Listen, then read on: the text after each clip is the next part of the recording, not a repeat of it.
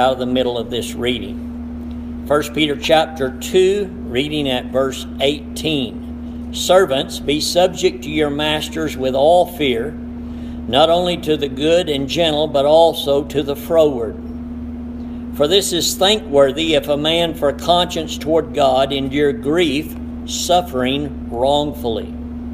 For what glory is it if when you be buffeted for your faults, ye shall take it patiently? But if when ye do well and suffer for it, ye take it patiently, this is acceptable with God.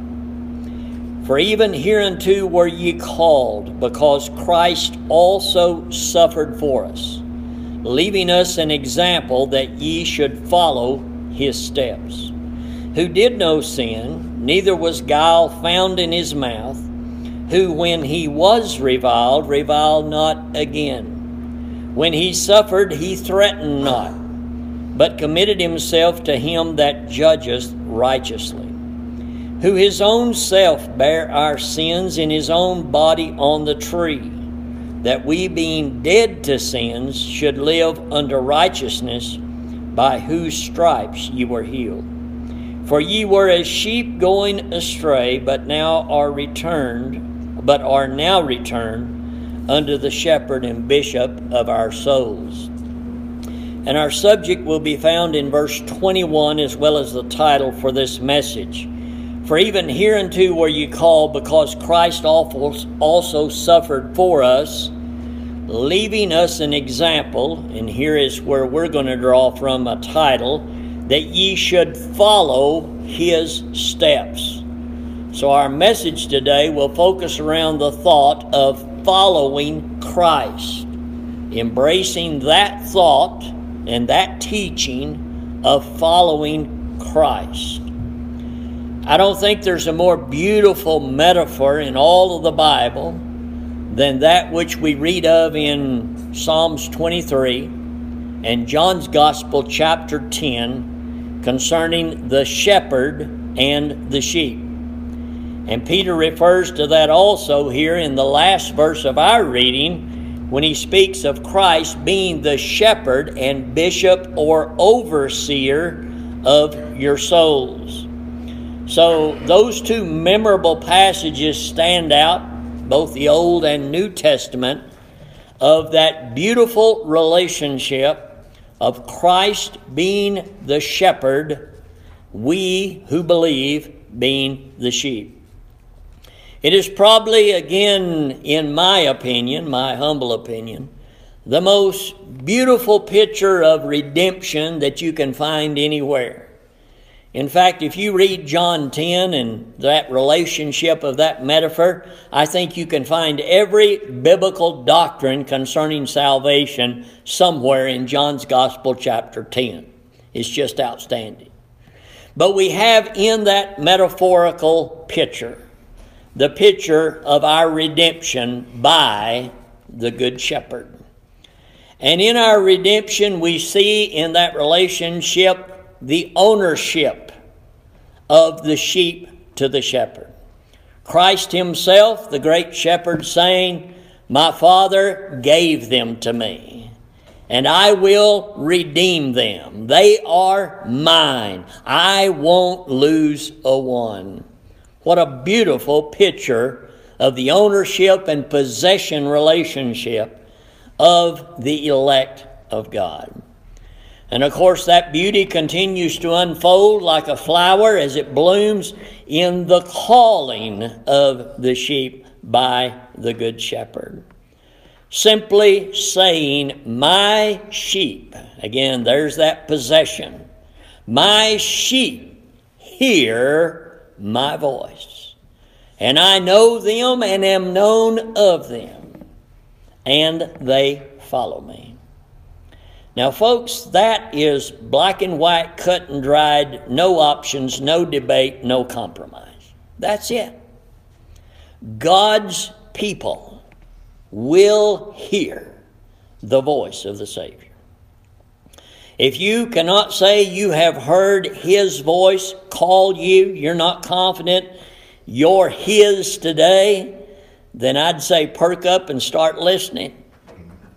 perk up and start listening. Because Jesus is the shepherd that calls out to sinners.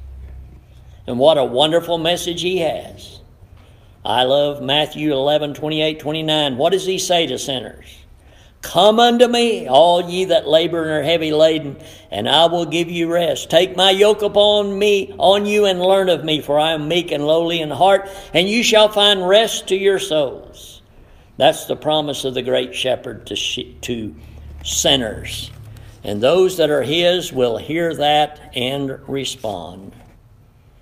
The relationship depicted in both Psalm 23 and John 10 of a shepherd to sheep, and not just there but other places in Scripture, looking at the natural relationship of shepherds and sheep. It's just an outstanding relationship. There is the care, the love, the compassion, the concern over that which is absolutely dependent upon the shepherd. The shepherd must care because the sheep does not have sense enough to care. And the shepherd is seen so compassionate. Jesus used the illustration about going into the wilderness to find the 90 and, the one that was lost from the 100. And what does he do? Bring it back, carrying it in his arms, over his shoulder. We have that beautiful picture there. And in the sheep we see a commitment, again, that dependence, that total dependence upon the shepherd. Brother Lester raised them. He could tell us more about it if we went into that than probably anybody here that I know of, because he's done it, been around them. He knows their quirks, their ins, their outs, their stupidity, and all of the silly things and what they do and don't do. I've always found it amusing to learn about them from him or other people. But the bottom line is, sheep are committed to their overseer. There's an absolute commitment, and it is one of dependence. So they're surrendered in that. And in being surrendered, God's people are obedient to it. His rod and his staff comfort me. Get over here. Get over there. Whoa, don't go there. Corrective, discipline, instructive. And then there's the peace and the comfort and the blessing as depicted in the 23rd Psalm, don't we read? Leadeth me into green pastures, beside still waters. And of course, those blessings of Christ to his people are both here and now and in the life hereafter. So what a beautiful, beautiful metaphor. And as I have tried to preach feebly in the past, I don't believe there's a greater declaration in all the Scripture than Psalms 23:1. If you can say it honestly, heartfelt, convincingly, and believing the Lord is my shepherd, that's the best thing that can ever roll out of your mouth. That's the best thing you can ever believe, be convinced of, and have hope in. If you don't believe anything else that's right, if you believe that, what a blessing. The Lord is my shepherd. And as I say, as soon as you read that, think of that, or repeat that, reverse it and say it again. The shepherd is my Lord. Too many people want the shepherd to be the Savior, but they don't want the Savior to be their Lord. You can't have it. You must have it both. If he is your shepherd, he is your Lord. If he is your Lord, he is your shepherd. It's all a package deal. So we are very saddened when we hear and have heard over our lives so many make that claim, and yet, uncharacteristic of sheep, they don't follow the shepherd. And we must examine our own selves constantly, and should. Am I following my Lord? Am I walking, as Peter says here, in his steps? Am I diligently and studiously looking for his trail, his steps, his path, that I may walk therein? If you're a child of God, that's your desire. You know what I'm talking about today. And we also know how easy it is to lay claim to the Lord is my shepherd and to follow him for a little while temporarily, and then to quit following. We have seen this so grievously throughout our lives, have we not? If you've been a child of God very long, you've been in a church very long, you have seen people come and go who claim to be sheep. John 10 doesn't teach that. John 10 teaches a commitment where the sheep follow him forever, from the beginning to the end. But the Bible is not silent on this.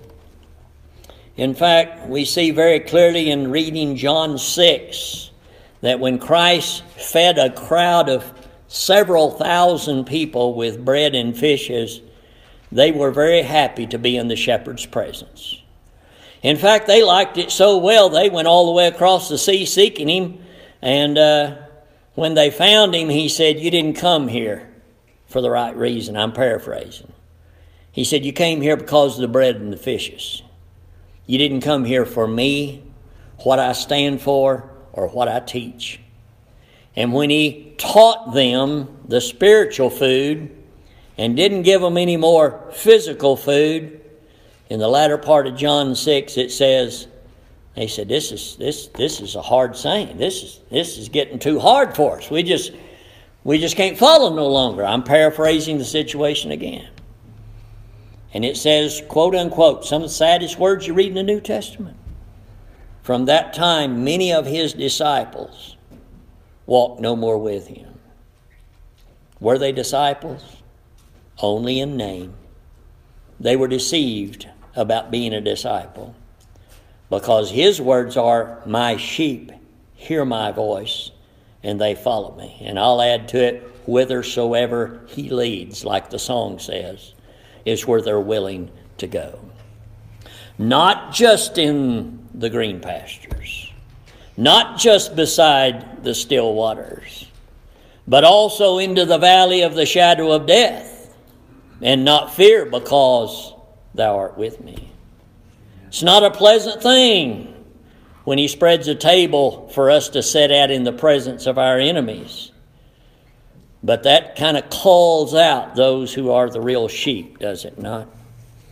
So the Bible makes it clear that those who fall away were only deceived about being sheep, but that his sheep are purchased by him, belong to him, and will follow him. It is not a choice. Well, let's look at some things concerning following Christ. And before I go into this, let me just share something with you. Years ago, I heard a poem along these lines about people who make the claim of having Christ as their Savior, but are unwilling to follow him, or at some point fall away from him. And it's a real short little poem. A man named Jeffrey O'Hare wrote it.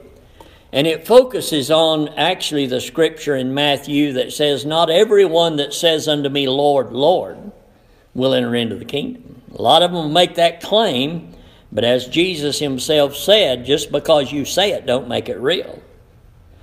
That there's going to be people who make that claim that Christ is one day going to look at and say, "I never knew you. You're not mine. You don't belong to me." But they were religious. The little poem says this. Listen carefully. Beautiful. "Why call me Lord, Lord, and do not the things I say?" Question. "You call me the way, and walk with me not. You call me the life, and live me not. You call me master, and obey me not. You call me bread, and eat me not. You call me truth, and believe me not. You call me Lord, and serve me not. If I condemn you, blame me not." Now that's a very sad thing. If we take the name of a disciple of Christ and are not willing to follow him, live for him, obey him, partake of him, believe upon him, and serve him, because the Bible says that's exactly what his sheep will do. All right, let's look at some reasons and some things concerning following Christ. Why should Christ be followed? And the answer is so simple, it's unbelievable. Because he's the greatest person there ever has been and ever will be to follow. That's it. I mean, the person of Christ is presented to the world as the greatest person to look to and to follow. Now, I want you to pause and just chew that a little bit, okay? And think about the phrase I'm about to give you, about how you read in history or you hear people say that they are a follower of fill in the blank. And man, that is unlimited what you can fill the blank with today. Do you realize all false denominations have some other name than Jesus there? I mean, think about it. Who are you following? And why are you following? Jehovah's Witnesses are following a man named Russell. Mormons are following a man named Smith. Catholics are following a pope. And I could just keep going on and on and on. I won't for time's sake, but think about it. And there are those who claim to be the followers of Christ, but walk not according to the pattern, the authority, and the teaching of the New Testament. And I'm not exempting us here today either at Philadelphia Baptist Church. No, we are required to follow the steps of Christ. But if you're not following Christ and there's some other name in that blank, if you're a follower of somebody other than Jesus, you're in trouble. And I'm going to be candid about that today. Because Christ is the impeccable, incarnate, eternal, sinless Son of God. And there is no equal and there is no comparison. And if you're not following Him, you are without hope today. If you're not following Him, you're deceived today. If you're not following Him, you may very well be lost today. But the teaching of Scripture is, as Christ Himself declared in John 14:6, I, singular, am the way, the truth, and the life, and no man cometh unto the Father but by me. Now, folks, that's what we believe. That's what I believe. That's what we stand upon. We don't alter that. We don't compromise that. Anybody we meet, we're going to tell them that. There's only one way. And it's in a person. And He said it of Himself, I am the way. It's the eternal Son of God. So that is undebatable, uncompromising. That is the truth we live or die by. Who in the world could we compare Christ to? If you know anything about Christ and what's revealed in the Bible, you know it is a vain thought and a foolish attempt to try to find anybody the equal of the Son of God, because there's not one. He is the only begotten of the Father. He is God in human flesh. Christ said, you've seen me, you've seen the Father. You know me, you know the Father. You hear me, you hear the Father. I feel so sorry for Jehovah's Witnesses who are deceived in thinking they can know God without knowing Christ, or anybody for that matter. And so many false denominations just simply put Christ on the level as some of the prophets. He was a prophet. But to deny Him for who He really was, as He declared, and as God glorified and blessed Him while He was here upon the earth as the only begotten eternal Son, is to again be deceived and be without hope. Christ was and is truth. Pure, undiluted, perfect truth personified in human flesh. As we read here in Peter, it says here that He was sinless, no guile found in His mouth, verse 22. You can't say that about another individual that's ever lived, ever existed, or ever will exist. He is the only exception. That's why He should be followed. Everything he spoke was pure, raw, undiluted truth. Nothing can be added to it as far as the truth or veracity of it. Nothing can be taken from it. When he said it, it stands there like a piece of granite that cannot be moved. That's it. The message was unique to him because he was unique. I love the things that it says of him in the Gospels. That his enemies sent men to take him and arrest him. They came back empty-handed, and when questioned, "Where is he? What have you not done?" "We didn't bring him." "Why not?" Said, "We never heard a man speak like this." Absolutely true, because there's never been anybody who spoke like Jesus. Another place that's always stuck in my mind is when you read that about people just being stunned and in awe at the gracious words that came out of his mouth. But if you know who he was, nobody could speak more graciously than Christ. Nobody could speak more truthfully than Christ. Nobody could speak and not compromise like Christ. Nobody could say something and not sooner or later be caught in an error. And boy, he had his critics and his skeptics, and people were watching, weren't they? And they never could catch him. Even in his crucifixion, remember, they had to go drag up false witnesses because nobody could come forward honestly and legitimately and prove that he had contradicted, blasphemed, or said anything in error. Christ has and is the giver of eternal life. And he even said, "The words that I speak unto you, they are spirit, they are life." There's not a human being alive could speak with the hope that he did, that could promise anything and fulfill it so great as he did. He said, "My sheep hear my voice," John 10:28, "and I give unto them eternal life." Nobody could perform miracles like Jesus did of the magnitude or the multiplicity that he did.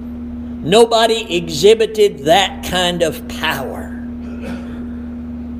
And yet he became a servant and laid down his life, the good shepherd, for the sheep. Again, I say to you, he gives the greatest gift from the greatest authority that nobody else can give: eternal life. Where else can you go and get eternal life? I'll tell you right now, no place. The eternal Son of God is the only one that has that gift, and he alone can give it, and he gives it to his own. So, summation, if you're following anybody but Christ, you're following a far, far, far secondary figure. You need to be following Christ. And what a blessing it is if you can say that today, that above all things, the Lord is my shepherd. My shepherd is my Lord, and I'm following Christ. What all does it mean, following Christ? Let's get into that. When did you begin to follow Christ? Obviously, none of us followed Christ from birth because we're all sinners by birth. But at some point, you were converted by God's grace. And you were converted because you heeded and obeyed that summons, "Come unto me." You heeded the gospel summons of repent of your sins and believe upon Christ as the atonement for your sins. So again, as we see in the metaphor, the shepherd calls, and those who are his respond. They hear, they come out, and they follow. It's that simple. Now think about that. That has not changed, and that's not going to change. That's the way sinners are saved. Christ is seated at the right hand of the Father, but ever since he has ascended to that place, his church on this earth and his people on this earth have been giving that same call that he gave. Come to Christ. Repent of your sins. Obey the gospel. Believe upon him. He'll give you eternal life. He'll take away your sins. He'll take you to heaven. He'll give you hope when you die. So we declare that same call. And John 10 just says, you hear, you don't hear. And if you hear, wherever you are, you come from there to him, and you stick with him, and you follow him. It's very simple. And when that happens, that is the greatest commitment you will ever make in your life. If you don't think it is, examine your soul whether you be in the faith. There's nothing greater. It's more endearing. It's more important. It's more blessed. All of that. It is the greatest commitment. It is a lifetime commitment. It is a commitment you make willingly, not out of duty, but out of love, out of desire. And it works something like this. We see examples of it. I won't take the time to read it, but you might remember it. You will, I'm sure, when I quote it. Like Matthew's Gospel, chapter 4, verse 19 and 20. Jesus walking down beside the Sea of Galilee. He sees Peter and Andrew, James and John. They're fishermen, they're partners, they're doing their nets and all of that there. And he says and looks at them and says, follow me and I'll make you fishers of men. And you just got to love this. Straightway, unhesitatingly, and with a complete commitment, using the expression, they just dropped everything and followed him. Now, the world would look at it and say, that's the stupidest thing I ever seen. Nobody would do something like that. The sheep will do that. Yeah, they'll do that. They'll recognize the shepherd when he calls straightway. Now, this in contrast, I'll just go ahead and mention it here because it seems to fit. I was going to save it for later, but it seems to fit here. Others came to him in other times and said, Master, I'll follow you wherever you go. Big talk, big commitment, bit off a big chunk there. Jesus said the foxes have holes and, the birds have nests and I don't have a place to lay my head and you're going to follow me? Come on then. Well, then the excuses started to roll, right? Well, okay, I'm going to follow you wherever you go, but just first I got to take care of this, and another said I got to do this, and I got to do none of that, and on it goes, right? James and John, Peter and Andrew dropped everything and walked away. And we see the same thing repeated with Matthew, don't we? Who was a publican, sitting receiving taxes or customs, and they were criminals, and he probably was too. Jesus walked by and looked at him and said, follow me. And he just dropped everything, got up and look out. That's the type of commitment that we're talking about. And yeah, it's not natural. It's supernatural. And that's why they were sheep. They didn't hesitate and they didn't make excuse. They got up and went. And another reason is because they stuck. Now, they all fled at the crucifixion. I'm not saying that. I'm not saying they did. They were, didn't have their flaws. They did. But in the long run, their lives, if history is correct, they all only stuck, but they all died for him also. That's what we're talking about in following Christ. Now, I must make a distinction here in view of the false teaching that is so prevalent today, that has rewritten John 10 to say that all you've got to do if you hear him calling is just believe, and you don't have to come out of nothing. You can just stay where you are, and you can stay as you are. And if you want to follow, that's a complete option. That's another level that you can take it or leave it, but it really doesn't matter. Just as long as you hear and say yes. That's not Bible, folks. And that is the teaching that does not accept Christ as Lord, but only Savior. I'll take you back one verse. That's all I got to say about it. And I wouldn't debate anybody any longer than this about that subject. The Lord is my shepherd. The shepherd must be your Lord. That's it. That's what David said. That's Scripture. That's inspired. You can't divide that except to your own harm. So nothing is more important than following the Good Shepherd. That's it. When God saved you by His grace, it is a commitment you made, and you'll never make a greater one. It is honorable. You are duty bound, but you do it out of love for Him. It's not a have to, it's a want to. How many times have I said that in this church about different things? Examine your heart. Is it a want to or a have to?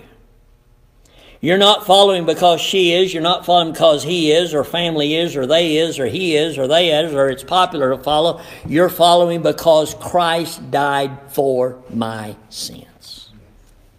It is very, very personal. In fact, let me just point out the personal aspect of that. Peter needed a little lesson on that. Christ gave him one. Last chapter of the Gospel of John.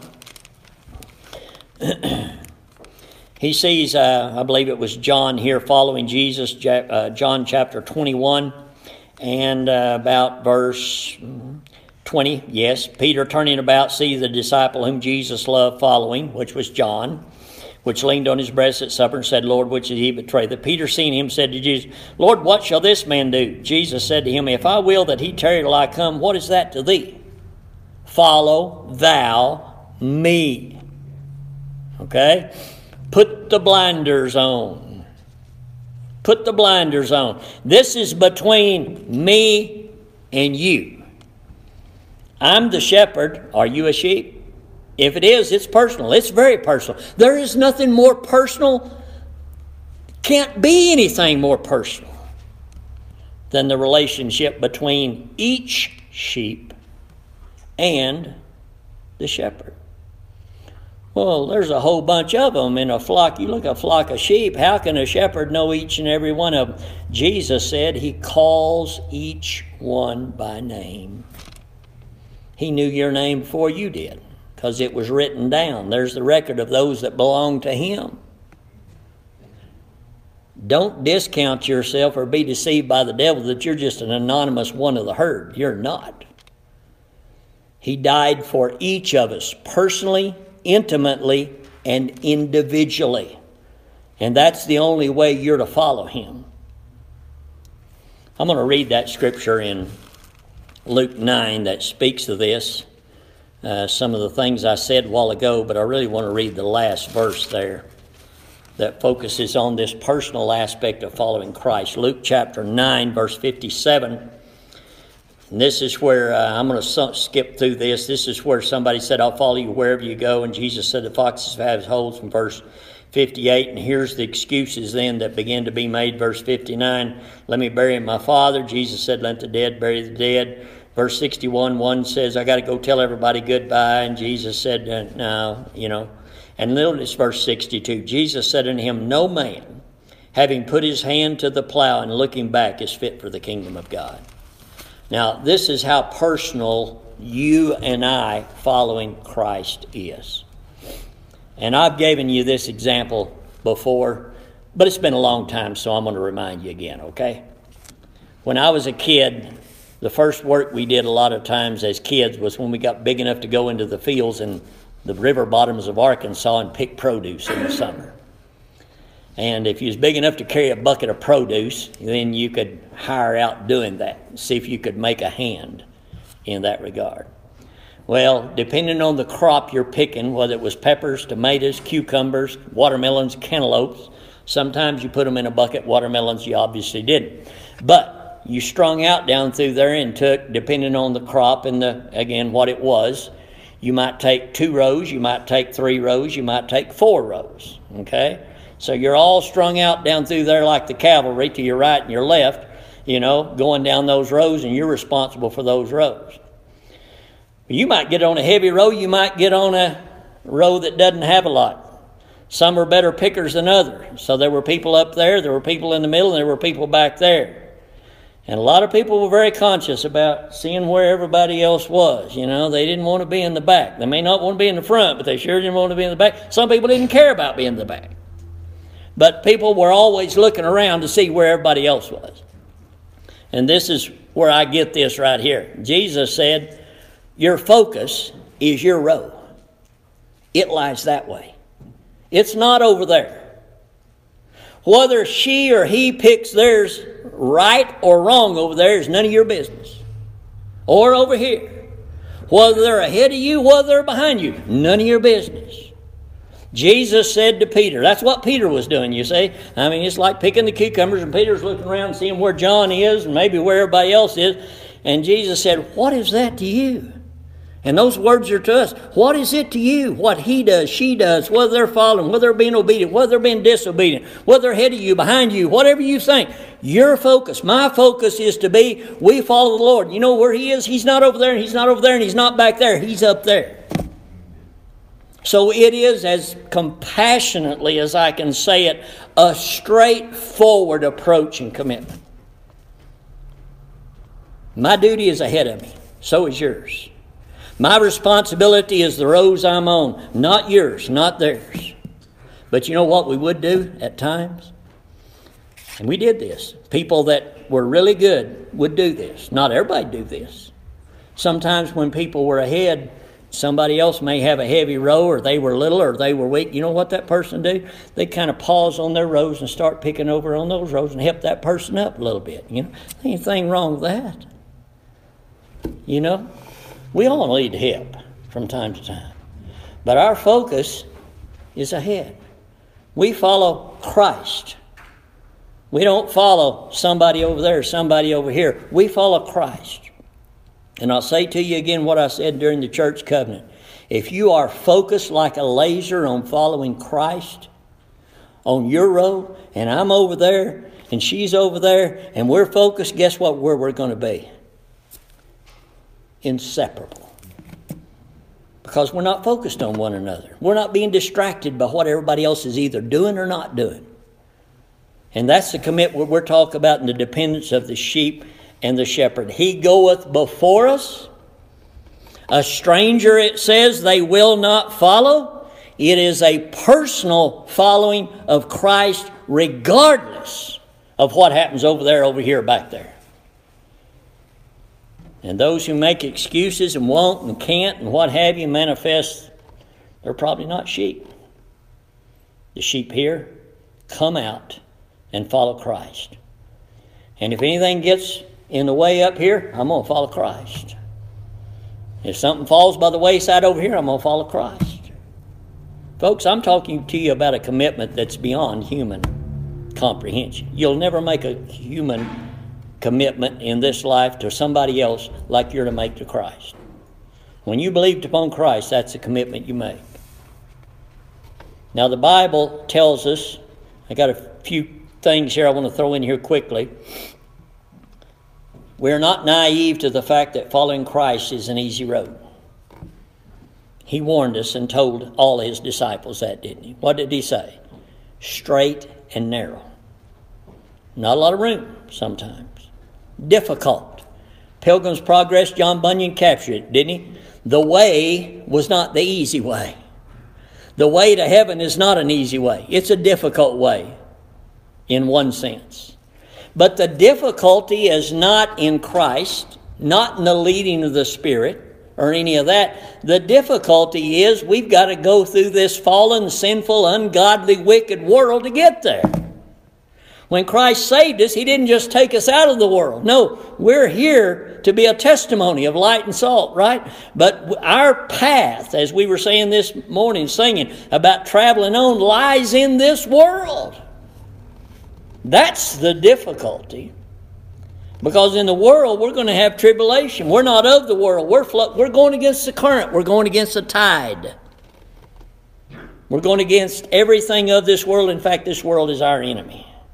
We're going through a minefield each and every day when you follow Christ.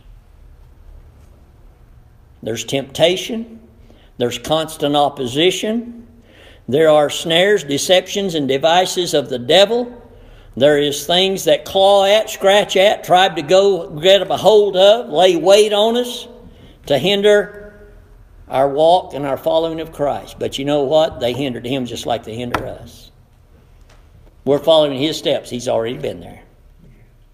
There's nothing we're going to get into that he hadn't got into and overcome. And we rest in that hope. Now, everybody likes it when you're walking in the green grass and going beside the still waters. But again, when it leads into a dark valley, that's a different story. You're up a steep hill. Remember John Bunyan in Christian? The hill difficulty? Those poisonous gases in the enchanted place and things like that. I mean, what a beautiful picture. I mean, there's not a more beautiful thing that's ever been written outside of God's Word about following Christ and in capturing all of that as the book Pilgrim's Progress. And Christ himself said we are to, as his people, daily take up our cross and follow him. You remember he bore his cross, but he didn't bear it very far, did he? He needed help. And they summoned a man to help him, didn't he? Well, if Christ bore his cross, we're to bear ours, right? We're following the same path. It was hard on him, it's going to be hard on us. He didn't hide that. And so we shouldn't be discouraged at the thought of that. In fact, I would say to you this, and you prove me to be wrong, and if you do, come talk to me about it. That the cross each of us bear each day, the weight of it is in proportion to our attitude and perspective of bearing it. That's what makes it heavy. Is it not? Think about it. You don't have to shake your head and you don't have to say amen, but think about it. Why is that cross heavy some day than it is other days? Oh yeah, it's got something to do with what you're dealing with, but really most of all it's got to do with me. It's got to do with me. If that cross seems heavy and you adopt the attitude or are reminded I can do all things through Christ which strengthen me, it just got lighter. If you get to doubting, get to thinking, man, I don't know if I can do this. I think it's more than I can bear, and you forget that the Scripture says he won't lay any weight on you that you cannot bear. And we forget that it all works together for our good, and we don't understand why we got to climb that hill or anything like that. It's all about perspective. It's all about attitude. It just gets lighter. It gets easier. So, the greatest Christian is the one who can bear that cross daily without complaint, with a desire, and with joy, knowing that the way I'm going is the way my Lord went. And whatever the weight of this cross feels to me today, I know his was a whole lot heavier, unimaginable, than whatever this stick of wood is I'm packing around today. So we need to be diligent. We need to be studious. We need to make sure we're stepping in his steps if we're going to follow Christ. In fact, again, that's your greatest desire today. So many people get deceived about following people. I'm going to tell you, you follow me. I'll say the same thing Paul did. You follow me as your pastor only as I'm following Christ. But as soon as I step out of Christ's steps, that's where you quit following me or anybody else. Paul said that. And followers here and stepping in these steps literally means to be imitators. Paul said, you be an imitator of me as I imitate Christ. But you stop as quickly as I quit imitating him. And that's what every pastor ought to say. Following Christ, we're sending a message to the world. I'm going to read this quickly because it's so dear to my heart. We're telling others, we're following Christ. We have a destination. We have a peace. We have a joy. We have a hope. Come go with us, won't you? In Numbers, the 11th chapter, 10th chapter, I'm going to read this real quick. I just love this, and it fits so well, I believe, right here. Moses had a father-in-law, and his name was Jethro, or Hobab, if I remember correctly. And it's in the 10th chapter down about verse 29. And they're about to depart Sinai. And Moses said unto Hobab, the son of Raguel, the Midianite, Moses' father-in-law, and just apply this. We're sheep, and what's our message to our friends and family who are not committed to Christ or following Christ? Here's our message. We are journeying unto a place of which the Lord said, I will give it you. We are, aren't we? We're going to heaven. Jesus said that, John 14. I'm going to prepare a place, I'll come back for you. Come thou with us, and we will do thee good. For the Lord has spoken good concerning Israel. The Lord spoken good concerning his sheep. And he said unto him, I will not go, but I will depart to my own land and my own kindred. Moses said, Leave us not, I pray thee, for as much as thou knowest how we are to encamp in the wilderness, and thou may be unto us instead of eyes. And it shall be, this is what we can say to those that are not following Christ around. This is our message. Come go with us. And it shall be, if thou go with us, yea, it shall be that what goodness the Lord shall do unto us, the same will he do unto thee. Isn't that a wonderful message? I've always loved that. Now, Jethro, for his own reasons, went back to his own homeland. A lot of sinners will do the same, but we can make that promise because it's been promised to us. Can we not? I mean, say, well, where was it? Well, I quoted it earlier, Matthew 11, 28, 29, and 30. You just come and follow Christ and see what's in store for you. And people will recognize that. Remember Peter and John in Acts chapter 3, chapter 4? They looked at those men and they didn't see much, and they recognized one thing, that as human beings they didn't amount to much, but they had been with Christ. They were followers of Christ. Their actions, their attitude, their message, their life showed that. And lastly, let me say this. We follow Christ knowing that in the end we'll have the victory. One day our lives will end, humanly speaking. But that's only the beginning. Remember those words of Paul when he said, I've finished my course. I've finished the race. We're all going to come to that one day. That's not the end. That's the beginning to the believer. Greater things lie ahead than what we have here. So we're not hoping to finish. We're not hoping to succeed. We're not hoping to overcome. When that time comes, we can look death in the eye and say, "O death, where is thy sting?" Is that all you got? Christ my Lord overcame you, and so shall I, because He promised it to me.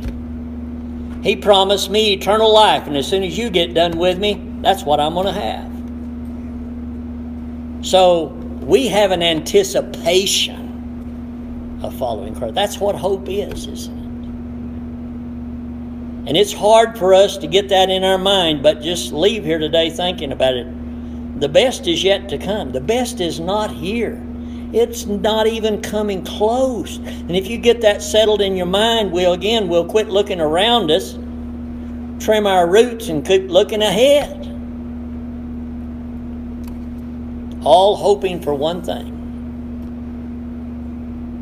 That when we take our last breath and the angels carry our soul into His presence, that we might be attentive to hear and hoping to hear,